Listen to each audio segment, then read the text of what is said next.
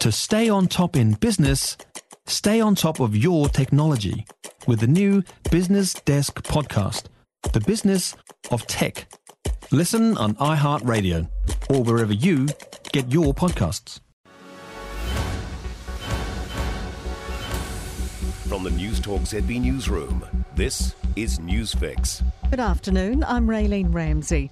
This is your afternoon news fix for Tuesday, the 11th of October. The Foreign Minister says more sanctions on New Zealand-linked billionaire Alexander Abramov are still on the table. He's among 51 oligarchs now targeted by the government today. He, his family and their planes or ships can no longer come here. Foreign Minister Mahuta says they've been working hard to understand all Abramov's business interests in this country. I've spent quite a bit of time to ensure that the legislative threshold is able to be met. The government's also banning exports and imports of luxury goods. Using carrots and sticks to crack down on climate change in New Zealand's agriculture sector. The government's today unveiled a world-first scheme to charge farmers for their emissions from 2025. It's accepted most recommendations from the industry-led He Waka Eke Noa report, with some key changes. Jacinda Ardern says the system needs to be motivating farmers to switch up their ways. We don't want it just to be about a levy. We want farmers to be incentivised to reduce down their levy as much as possible by having an incentives regime that also creates that change.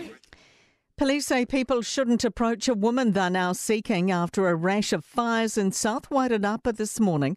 Fire and emergency were called to a number of blazes at two properties on a road in Morrison Bush just before 4 a.m. Sophie Trigger reports. Police are urgently looking for Maya Moore, who's 185 centimetres tall and thin and described as often wearing an oilskin waistcoat and cowboy hat. She's believed to have been in the area at the time and may have been walking or hitchhiking. Police are concerned for her safety and urge the public to report any sightings, but to keep their distance. 31 tsunami warning sirens have been stolen across Auckland since May. Auckland Emergency Management says units on the west coast in particular have been subject to ongoing vandalism. The sirens are specifically for alerts and can't be easily replaced.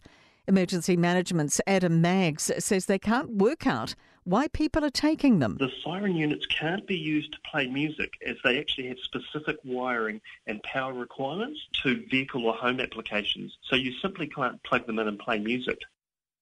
Police say inquiries are ongoing. New Zealanders can finally freely visit Japan as it opens its borders to travel after 2 years of tight COVID restrictions.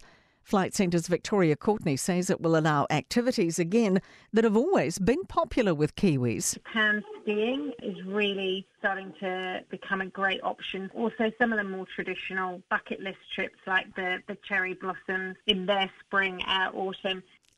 And in sport headlines, wing attack Pita Toiava has credited her Silver Ferns recall to a better attitude around fitness. More rugby than anticipated at the back end of 2022 awaits Canterbury rookie Dominic Gardner. He's been picked in the All Blacks 15 for matches against Ireland A and the Barbarians next month. With just over a week until their first game of the 2020 Cricket World Cup in Australia, the Black Caps admit they have plenty of improvements to make. I'm Raylene Ramsey. That is your latest news fix. We'll be back with the next update tomorrow morning from the Newstalk ZB Newsroom. For more news, listen to Newstalk ZB live on iHeartRadio. If you enjoyed this podcast, you will love our New Zealand Herald podcast, The Little Things, hosted by me, Francesca Rudkin, and my good friend Louise Airy. We focus on all the little things that you can do to make a positive impact on your life and to cut through the confusion from the health and wellness industry.